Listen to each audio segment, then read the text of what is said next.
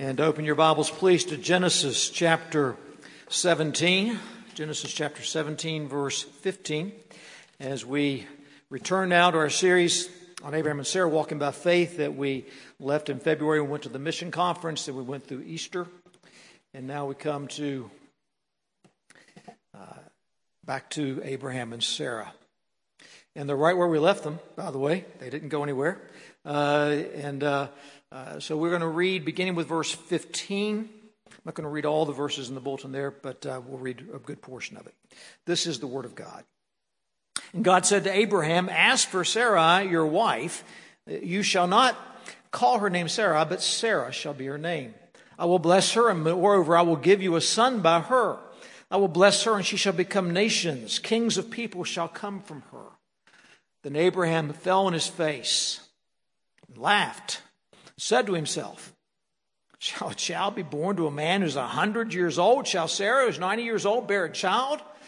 And Abraham said to God, "Oh, that Ishmael might live before you." God said, "No, but Sarah your wife shall bear you a son, and you shall call his name Isaac. I will establish my covenant with him as an everlasting covenant for his offspring after him. As for Ishmael, I've heard you. Behold, I have blessed him and will make him fruitful and multiply him greatly. He shall father 12 princes, and I will make him into a great nation.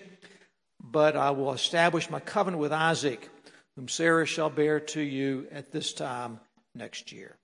So join me. The grass withers, the flowers fade, but the word of our God will stand forever. Let's pray. Father, we're so glad this morning that we have before us your word. We have every promise of your word. A place to stand. So, Father, we're grateful and ask now for your Spirit's help to grasp what's going on here. And, Father, how what went on in the lives of Abraham and Sarah impact our lives, Father. How we put into practice what they were putting into practice, we pray, so that you might be glorified and enjoyed. And we ask this in Jesus' name. Amen. It is, I suppose, the most famous question in the Westminster Shorter Catechism. I guess that's why it's number one, and we should all know it. What's the chief end of man? Man's chief end is to glorify God and enjoy him forever. Here's the question: what does it mean to live that way?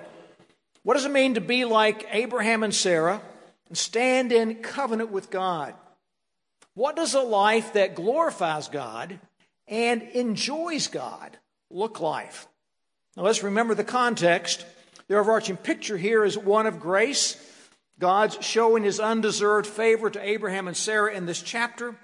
God, when we last left, has just given Abraham a new name. He was Abram. Abram means exalted father. Abraham means father of many nations. He gave him a covenant sign as well, circumcision. God described his own role in this back in verse 4. He said, "As for me." Then in verse 9, he said to Abraham, "As for you." And then in verse 15 now, "As for Sarah." Now what set Abraham apart from most everybody else in his generation is that he knew the true God. Not only does he glorify God, but he enjoys God. Now what do I mean by that? Well, joy is a feeling. It's a disposition. It's a state of mind. It's descriptive of what we have. And joy is more the action side of joy. It's something we do. We ought not to just find some joy in being Christians, though we do and we should. But we ought to actively enjoy being Christians. And yes, we are going to look at the marks of a life that glorifies and enjoys God. And it's going to be hashtag WSCQ1 Life. All right? It's a little faster way of saying Westminster Shorter Catechism question number 1. Get with the lingo these days. And I'll tell you, beginning, you thought Alan's 3 hours. This is a 10-point sermon, Alan. And we got all morning, right? But we'll move quickly through them. So let's get started. Let's go to the text. Here's the first mark of a hashtag WSCQ1 life. It's a life that the Holy Spirit is at work in. Verse 15, "And God said to Abraham, As for Sarah, your wife, you shall not call her name Sarah, but Sarah shall be her name." All right, God's announcement begins with this name change for Sarah. It's the same kind of name change that was given to Abraham earlier in verse 5. Sarah ends with a possessive suffix, which means my, indicating that her name was Sarah, my princess. But with the addition of the sound, the very breath sound that Abraham also received, symbolizing that God's breath was breathing new life into Abraham's dead body at the age of 99, that same life-giving breath of the Spirit comes into 89-year-old Sarah, who becomes Sarah, which simply means princess. The idea would be she's not now Abraham's princess or maybe her daddy's little princess, but she's the princess, we'll see, of nations, of kings, of the earth. And it took the Spirit of God. I don't want to go into too much, but there's no other way for a woman age 89 to have a baby, okay? It takes the work of God. For us, the Holy Spirit breathes into us and moves us from death to life. And then stays and He works in us, enabling us to bear the fruit of that same Spirit. He brings into our lives that transformational resurrection power that works in us that we talked about last Sunday. And for Sarah, this meant verse 16. I will bless her, and moreover, I will give you a son by her. I will bless her, and she shall become nations. Kings of people shall come from her. So after 25 to 30 years of waiting, now's the time. Sarah is going to have a baby. And actually, while as readers we perhaps have always assumed that Sarah would have the baby, this is the first time God explicitly states that. That's God's gracious plan. It's the first time we have that information. And her child will be the father of many kings, of nations, of peoples. And that gives us the second mark of the WSCQ1 life, that Abraham and Sarah stand on every promise of God's word. Abraham here believes what God says. Friends, we need to believe God's promises. The promises that He gives for salvation, that's how we're saved. The promises He gives for everyday life, for daily strength, promises of peace, of forgiveness, of guidance, promises of hope for the years to come. Indeed, that the promise of eternity is ours. And so what's Abraham's response to show his belief in God's promise? Then Abraham fell on his face. Now that's a posture here of worship. And that's the third mark. He glorifies God. He falls down and he worships God. The life we're talking about is a life oriented around the worship of God. There's an emphasis here in Abraham's life on glorifying God through worship. He's in awe of what God's going to do. Friends, how do we respond to God with worship? Is our daily amazement to response to God's promises and blessings, oh well, or is absolute amazement and awe? Friends, without worship, we neither glorify nor enjoy God. And with worship, we do both. Now that's when something rather unexpected happens. And laughed. Abraham laughs. I'm going to suggest this is the fourth mark. Abraham shows that he enjoys God. So when God tells Abraham that Sarah will have a baby at the age of 90, Abraham laughs. And several observations I ought to make about this. The first is it's pretty bold to laugh at something God says. Right? That's just not our normal response to the holy, holy, holy God, to laugh. And Abraham's laughter is a mark of what some would call transparency before God. A better word, but that's okay, is our genuineness before God. That Abraham is what he seems to be. There's no pretense here. There's no charades on Abraham's part with God. This is just a complete and absolute honest response. And he's very much himself here. He's not trying to hide from God or the world. Abraham's obviously not trying to pretend that he has all the answers. In fact, by what he says here, it seems rather obvious. Abraham had no longer expected Sarah to be the one to have the baby. I mean, he's 99. She's 89. Come on. And as we'll see, he's quite satisfied with Ishmael. We could also say his laughter is not a laughter of doubt, but rather of astonishment. You're going to do what, God? Look at the rest of verse 17. And said to himself, shall a child be born to a man who's 100 years old? Shall Sarah, who's 90 years old, bear a child? You see, God's got Abraham talking to himself. All right? Is God really going to do this? Donna Barnhouse wrote about this. He put it this way. His mind's in a whirlwind. He's believing, doubting, hoping, fearing, laughing, all at once. I mean, have you ever been told something that's absolutely true but astounding, and you respond with laughter, and you just say, well, you've got to be kidding. That really couldn't happen. Well, that's what this is. It's an honest laughter. Abraham doesn't try to hide his response from God. He does not say, very pious and poised and reverently, well, that's wonderful, God. I adore you because I'm so thankful for what you're going to do in my life, the life of Sarah. It's so reflective of your character and your astounding power that you would take us as experienced human beings and grant us a child. No, he doesn't say that. Just genuine before God, he laughs. He enjoys God with laughter. He's happy. No fake, showy response. God doesn't want that from us. God wants genuineness. Abraham realizes that God sees him as he is. And so when we live this kind of WSC Q1 life, we're transparent before God. We're not trying to fake it, not trying to impress God or the world with some peculiar religious jargon. And if we're genuine before God, it will spill over into our other relationships with other people. See, God wants the world to see Christians for who they are. We're not out for show. We're not out for display. We're not to impress people with our talk. Rather, our lives are to have a flavor of honesty about them. They are what they are. This leads to this transparency, authenticity, genuineness before other people.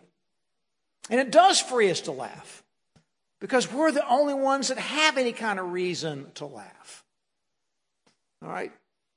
Judas is such an intriguing character in the New Testament. He tries to come across as a very sincere person who's very concerned about the poor. In that episode in John's Gospel, when Mary Bethany anoints Jesus with the expensive perfume. Listen how John tells it. 6 days before the Passover, Jesus therefore came to Bethany where Lazarus was, whom Jesus had raised from the dead. And so they gave a dinner for him there. And Martha served, and Lazarus was one of those reclining with him at table. Mary therefore took a pound of expensive ointment made from pure nard and anointed the feet of Jesus and wiped his feet with her hair. The house was filled with the fragrance of the perfume, but Judas Iscariot, one of the disciples, he who was about to betray him, said, why was this ointment not sold for 300 denarii and given to the poor? Now that sounds so pious, all right? It looks pious. In fact, I'm sure he's got the other dinner guests sort of nodding. What great insight, Judas. You nailed it. But Judas was a fraud. Verse 6, he said this, not because he cared about the poor, but because he was a thief. And having charge of the money bag, he used to help himself to what was put into it. Of course, later by his actions, Judas shows he is a fraud. In our world today, people are almost always eventually seen for what they are. Day after day, so-called Christians who are frauds do tremendous damage to the world's view of Jesus Christ when they're exposed for what they are. Ravi Zacharias, sadly, tragically falls into that camp. Being God's person means there's a genuineness to our lives that goes beyond just being transparent before God, but allows other people to see us with our dreams and our hopes, with our fears and our failures, our successes. People who are not living like the world as a stage and everyone we come in contact with is the audience that we seek to impress. No, the world needs to see Christians as real people. Suppose someone's hungry. Would you be better off to give them a $5 bill or a $100 counterfeit bill, which will do them more good? The world needs to see that our lives are real if we're going to be of any value to the world. This laughter also shows that Abraham's growing. God's stretching his faith. That's another mark of the WSCQ1 believer. You know, we're in spiritual danger whenever we somehow have the idea that we've arrived with God. When we begin to think we've seen it all, because as soon as that happens, spiritual rot always sets in. Here's Abraham. We call him the father of faith, and he's 99 years old, and his faith is stretched as he hangs on to the promises of God. What God says seems impossible. Yet Abraham believes. His laughter says, God, this is not easy. Help me to believe. You're calling me the father of many nations. God, you've got a lot of work to do. When Jesus met Peter, his name was not Peter, you recall, but Simon. Jesus changed his name to Peter, which means the rock, because that's what he was going to be in the church. But I got to think that Peter's brother Andrew and their other friends he grew up with, James and John, some of them, they know Peter as Simon. And when they heard he was going to be a rock, they just laughed. Because early evidence of Peter's life shows that he's anything but a rock for people around him. He's hot-tempered and he's quick to act and speak, but really slow to think. All right?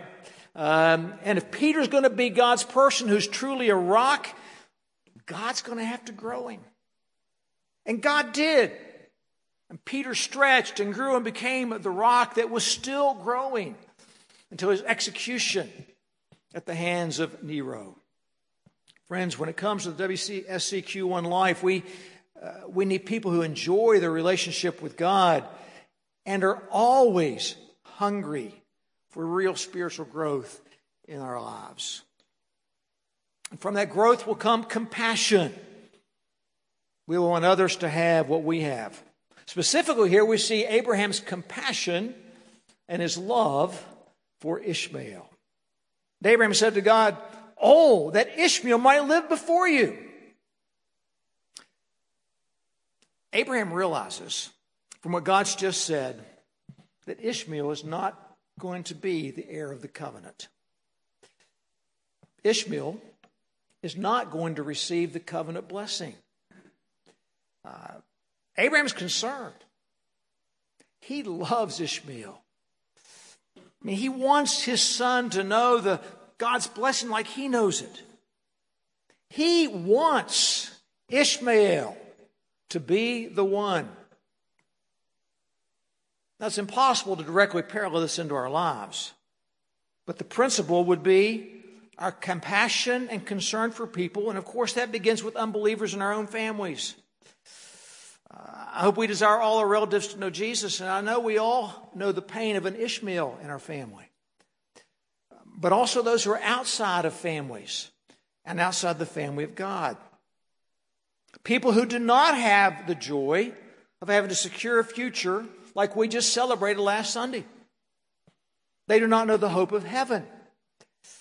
And we can callously ignore those people. We can go about and live our own lives.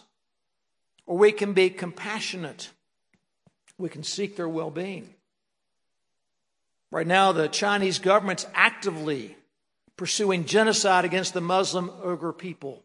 Uyghurs have been subjected to torture, sterilization, political indoctrination, and re-education camps where there's also forced labor, part of a brutal assimilation campaign.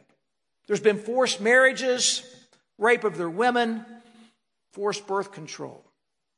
China's likewise brutalizing Buddhist women and nuns in Tibet in unspeakable ways. In addition to that, it's the ongoing imprisonment and torture of Christians in China. Friends, we should be praying for all those groups, for a change of heart on behalf of a government that would so treat human beings made in the image of God. The needs of a fallen world can truly seem overwhelming. So we should have a compassion that drives us to pray. The seventh mark here. That's what Abraham does. Listen again to this cry. Oh, that Ishmael might live before you. If only Ishmael would be protected and blessed by God. If only Ishmael would have a great relationship with God. Friends, we realize the compassion Jesus had for us. That Jesus would die for us and save us from our sins and give us hope. In Jesus, God demonstrated compassion. That's the compassion we need to have for people around us. Compassion that drives us to pray, to plead with God. A compassion that compels us to light our world with the gospel, to plant churches in this nation and around the world. That's the kind of response that needs to come from us. That we who enjoy being God's people desire others to know the enjoyment. May I point out something, though, just as a side note about the prayer here. Sometimes God says no. My plan's better than yours, Abraham. This is one of those cases. So Abraham received some instruction from God. We're living the WSCQ1 life. We're willing to sit under God's instruction. God said, no, but Sarah, your wife, shall bear you a son, and you shall call his name Isaac. I will establish my covenant with him as an everlasting covenant for his offspring after him. As for Ishmael, I have heard you. Behold, I have blessed him, will make him fruitful and multiply him greatly. He shall father 12 princes, and I will make him into a great nation. But I will establish my covenant with Isaac, whom Sarah shall bear to you at this time next year. So we're to be teachable. That's the eighth mark. A desire to learn. Enjoy God's teaching us. God came back and gave Abraham instruction that Abraham needs to hear so that Abraham is going to know God and know God's plan better. Just say Sunday morning worship is wonderful, but it's not sufficient. We've got to be students of the Word daily. Take advantage of Sunday school as it restarts next week, and then evening worship that will be starting back this summer. We need to be like the people of Berea in Acts 17 who hear the preaching and teaching of God's Word, and then they go to it, they study it to see is what the Bible, what they're saying, is it true? So God answers Abraham by clarifying his promise. And then God gives Abraham an inside joke that will carry on for several chapters.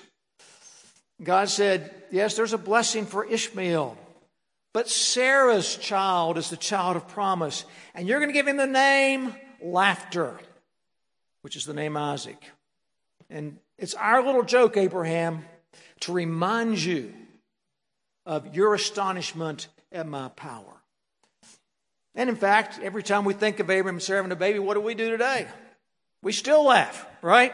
God says, my covenant I've been talking with you about for 30 years now. It will be with Isaac. I'm going to bless him. And you've prayed for Ishmael, and I will bless him as well. I'm going to bless him with the words I instructed Adam and Eve with. Be fruitful, multiply. Great earthly success is in store for Ishmael's life because you have prayed. But my covenant is with Isaac, who will be born by this time next year. So at this point, having gotten in the last word, we read in verse 22, when he had finished talking with him, God went up from Abraham. So what's Abraham going to do? What happens next? Well, being God's person and enjoying God, Abraham desires to be obedient. Watch what happens. Then Abraham took Ishmael his son and all those born to his house are bought with money, every male among the men of Abraham's house, and he circumcised the flesh of their foreskins that very day, as God had said to him. Abraham was 99 years old when he was circumcised in the flesh of his foreskin, and Ishmael's son was 13 years old when he was circumcised in the flesh of his foreskin. That very day, Abraham and his son Ishmael were circumcised, and all the men of the house, those born in the house and those bought with money from a foreigner, were circumcised with him. Immediately, Abraham obeys that very day. That's the ninth mark. It's obedience. He does not put off obeying God. He immediately acts to give the mark of God's family. Living this WSC Q1 life means being obedient to God. It means we do what God says. We put God's word into action. We're to be kind to one another. We're to exhibit patience and so on. Now, I will say what's curious to me here is how everybody responds. They go right along with what Abraham says. Now, you might argue, well, Ishmael is his son. He didn't have a choice. These other guys, they work for him, so they have to. But it still surprises me that he doesn't meet any resistance. I mean, can you visualize an employer saying this to his employees today? I can imagine somebody saying to Abraham, you know, sir, I am so happy for you and for your promises, but I think I'll sit this one out. But there's no resistance. And I think that's because of everything we've said about Abraham since last fall until now. And I think it gives us a picture of the impact of a WSC Q1 life. And that is the final thing, impact. Abraham's a genuine person with absolute trust in God. In a world of tents, there are few places one can hide. And tent walls are not soundproof walls. There are no soundproof rooms. And this rumor about Sarah having a baby, it spread quickly, and I can imagine there was laughter from them too. Some might have thought Abraham was out in the sun a little too long. But those who live with Abraham, those who live under Abraham, know him for what he is. They know he's been clinging to his God and to this promise for years. And clinging to that God and that promise has caused him to travel hundreds of miles from his homeland in obedience to God's call. And they sense Abraham has not just a grasp of the present, but he's got a grasp of the future as well. And he wants everybody associated with him to be part of that promise. He realizes that God's threat to cut off those without the mark of God's family, back in verse 14, was not just idle words. The people who are part of his household know his concern for them. They know his compassion for them. And if Abraham says, be circumcised, then they say, that's what we will do. Abraham's not been some kind of plastic saint. They've seen him fail. They've seen him fall. And they've seen God show him grace and pick him back up and have him walk before him again. They've seen that God's the most important thing in Abraham's life. More important than his wealth. More important than his family. And seeing Abraham pursue that relationship, they will follow. Seeing him glorify God, they will join in. Seeing him enjoy life, they will desire it. Sensing his hope, they will cling to it. They will follow him because he knows how to live in the present with an eye on the future. So what about us? There's a war today that's going on for our minds and our hearts. It's a war with far things greater at stake than where a baseball all-star game is played or corporate tax rates. It's a war over whether or not each of us is really glorifying and enjoying God every day. So where do we stand today? Do we stand in awe of God's greatness and beauty? Do we stand amazed by his love and grace? Do we stand with our hearts and our minds fixed on every promise of his word? For some of you, the answer may be that you don't know for sure where you stand with God. If you have a relationship with God, if that's your situation, let me tell you, you can have a personal relationship with God through his Son, Jesus Christ, just like Abraham. You can enjoy life. You can enjoy life and glorify God. Begin today by responding to God as Abraham did. Believing God's word that Jesus died for your sins. And if we're believers, we need to ask ourselves, do we take the time we should to glorify God? Are we enjoying God? Or do we find that we're sometimes more of a fake than a transparent, genuine person before God in the world? We look over this list. Are these marks descriptive of us? Is the Spirit at work? Do we believe the promises? Are we seeking to glorify God? Do we really enjoy God? Do we want to grow? Do we have compassion? Are we praying? Are we teachable? Are we obedient? Are we making an impact? Do our lives reflect what we say, that we want to glorify God and we want to enjoy Him forever? Friends, where do we stand? Let's pray.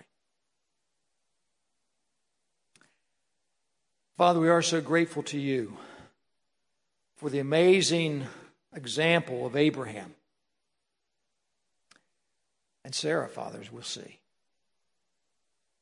Father, we're grateful that Abraham loved You. He enjoyed You, Father, glorified You.